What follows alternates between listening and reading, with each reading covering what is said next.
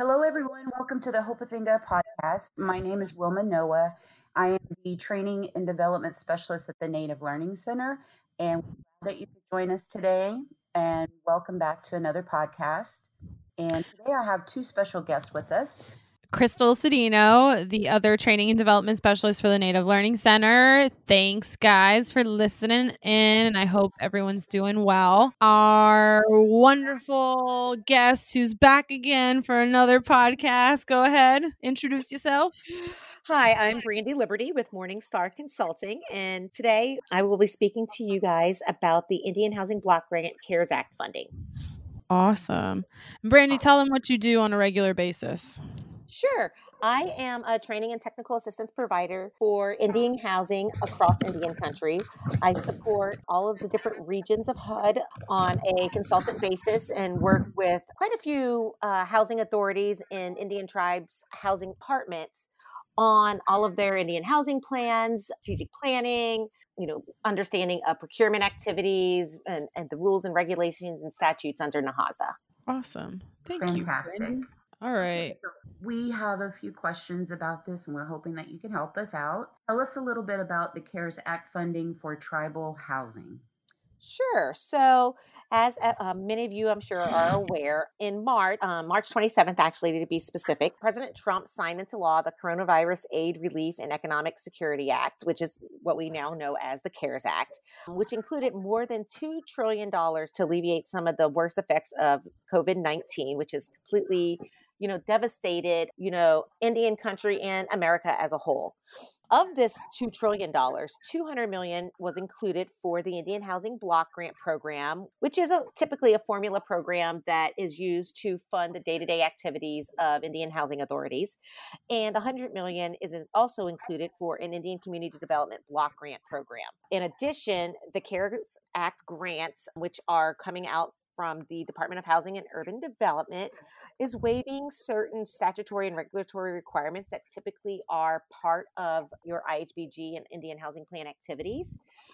Their goal is to distribute this $200 million to tribes and TDHEs quickly, according to the same funding formula that was used to award your fiscal year 2020 funds. What they did is develop a formula that allocated a percentage amount of funds, which you can go on to HUD ONAP's website and look under the IHBG programs, and you'll be able to see the amount that your tribe or TDHE was able to receive in addition to your regular formula funds for your CARES funds. This funding is intended for activities and projects that are designed to prevent, prepare for, and respond to COVID-19 and maintain those operations within your housing authorities by COVID-19.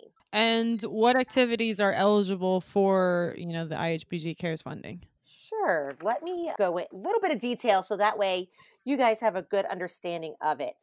So, as you heard me mention when I was kind of explaining just what the CARES funding is, one of the main things that they are pointing out and they want everyone to keep in mind is that these key terms that all eligible purposes of the program and the activities are specific to prevent, prepare for, and respond to COVID-19. I'll probably repeat that a lot during the podcast. You'll hear HUD using PPR all the time now in regards to this funding. It's very specific to COVID-19 activities. One of the main purposes is allowing tribes and TDHEs to maintain your normal day-to-day operations under NAHASDA for your housing authorities during the impact. And this means, old normal, if you are still able to go into the office and work, or your new normal, which includes, your telecommuting and working from home. Grant funds are also being used to cover or reimburse allowable costs that were incurred by the recipient with non-federal funds, provided that the funds were used to prevent, prepare for, and or respond to COVID-19. They're allowing these reimbursable costs, the ones that are allowable, to start as of January 21st, 2020 and later. What they're asking tribes to do is determine a actual start dates. Some tribes were affected much earlier than other tribes. And so they're not telling everyone, January 21st is this hard date that you have to use. If your tribe didn't start experiencing the effects of COVID-19 until, let's say, March 1st, for example, that's the date they want you to start so that those funds that may have needed funds, much sooner, they're able to use those funds fast. In addition, all proposed activities and projects also will satisfy the purposes of the CARES Act as a whole. The COVID-19 impacts may have an impact on your IHBG programs and things that could be immediate, short-term, and even long-term in nature. Basically, what they're asking is that all of the recipients, when they create their Indian housing plan, that they demonstrate that COVID-19 continues to impact your IHBG program. And some of those impacts could be things such as, assisting individuals that could become homeless, or those that are living in deteriorating housing or overcrowded conditions. Obviously, those are, high risk individuals when you're living in those conditions to COVID-19. And so it could lead to new development so that you are preparing for maybe future rounds of the COVID-19 pandemic. It also includes things like short-term rental assistance to homeless persons or those living in overcrowded conditions, preparing your staff and your board of commissioners to conduct business in a remote working environment. So they're allowing you to buy, laptops, desktops, iPads, streaming devices and subscriptions, all of those things that provide, your staff the necessary tools to work from home. Also, any type of web-based communication options that are there for your program participants, so your tenants, allowing you to utilize, online payment systems versus, rental payments being paid by check, those sorts of things. They also expanded activities to include things such as purchasing and distributing PPE, such as gloves and masks, personal hygiene products. I know a lot of housing authorities that I work with have, very early on put baskets together and delivered them to all their housing participants, to kind of help them. I know many of you remember the toilet paper shortage and the Lysol wipe shortage and stuff. And so oftentimes housing authorities are able to get those things in bulk. And so what they did was redistribute those out to the tenants so that they were initially prepared. Some are developing activities where they are allowing, whether it's all participants or maybe just their elderly and disabled, to request additional supplies as needed, and they're covering the cost of those. What I'm doing is encouraging, if you are a housing participant and live in, a housing authority, live in the housing authority housing, that you, reach out to your admissions and occupancy staff and find out exactly what activities they are allocating out to the residents. Some of the other items that they're looking at is, installing lock boxes on the buildings if those, individuals that don't have, internet connection at home, to be able to do online payments, where they can just drop those things in the drop box without having to come in contact with individuals. They're developing emergency housing for healthcare workers, those that might need, additional housing with IHS, and they're collaborating with IHS. Any type of implementation of policies and procedures. So, just that general operating expenses, outside of the day-to-day activities, but redeveloping policies, hiring of consultants to do that and assist with that, and revising policies that, help limit your contact with other individuals. One of the big things we've also seen tribes doing is providing hazard pay for essential workers. Oftentimes in housing authorities, your maintenance staff may have critical needs within housing units that they have to go into and do, plumbing issues, water issues, those sorts of things that can't wait until, shelter in place restrictions or quarantine things are lifted. And so, housing authorities are, ensuring that obviously that these maintenance staff workers are having all of the right PPE equipment to go into these homes and providing them hazard pay for doing, these at-risk jobs. So that's just an example of some of the activities that are going on under the IHBG CARES funding. That's quite a bit. Makes sense. Yes. All needed. All needed, exactly.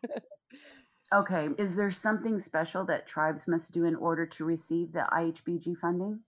Yes. What HUD has done is put together what they're calling an abbreviated Indian Housing Plan /APR form. This isn't going to be done through Epic like all of the IHPs are done right now. What they've done is taken a PDF version that HUD used years ago. Some of you guys may be familiar with it, and made it an abbreviated form that all of these housing authorities and tribes must complete in order to receive that funding. They are asking you to complete that abbreviated IHP with all of your requests, new program activities, just as you would create your IHP in Epic, and send those to your grants management people at HUD. What they're suggesting is, time is of the essence in order to do these things. Obviously there's fears that, what if, this just goes away and they want to take away our funding, and so they're pushing tribes to move on these things, these IHBG funds quickly, get those Indian housing plans completed, develop these new programs quickly, and submit those to HUD for approval so that they can go ahead and issue your allocation into the locks so that you can start using them. Hurry, claim it, use it so we don't lose it. Right. And again, HUD is working with a lot of individuals, on ensuring that some of these costs can be covered. They're also wanting to make sure that there's not a duplication of benefits. So many federal agencies are receiving CARES funding. And so, there's times where there's going to be some collaborations needed. Maybe you're a tribe that really works well and collaborates with your water departments or your IHS, but they want to make sure that you're not duplicating funds. Let's say you have for example, a rent assistance program that you're going to develop to help all of those your tribal members that are affected and can't work, pay their rent. But maybe the tribe has already developed the program for, let's say, the elders, specific to the elders. They don't want you as a TDHE to duplicate funds and basically double dip and help those elders, so you want to be in constant communication and finding out, what your tribe is doing, what your Indian Health Service is doing.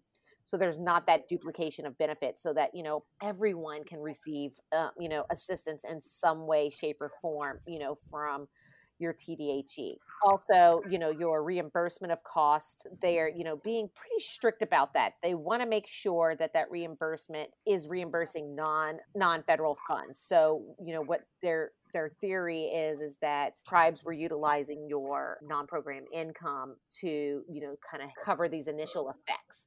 If you weren't and you were using program income, what they're asking you to do is, one, amend your current fiscal year 2020 IHP to have a new program specific to COVID, and then anything new that you're creating, do the abbreviated version. So there is a lot of extra work that's having to go into some of this, but Right. I kind of understand where HUD is coming from. Is they want to be able to see very surface level.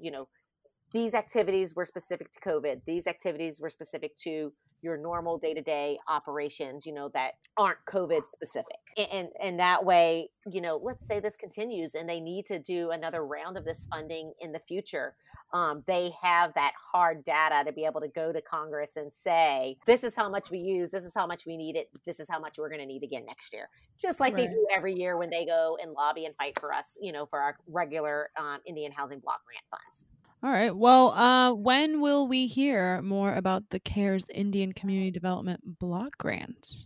Well, just as, we get this question a lot, just with your regular ICDBG each year.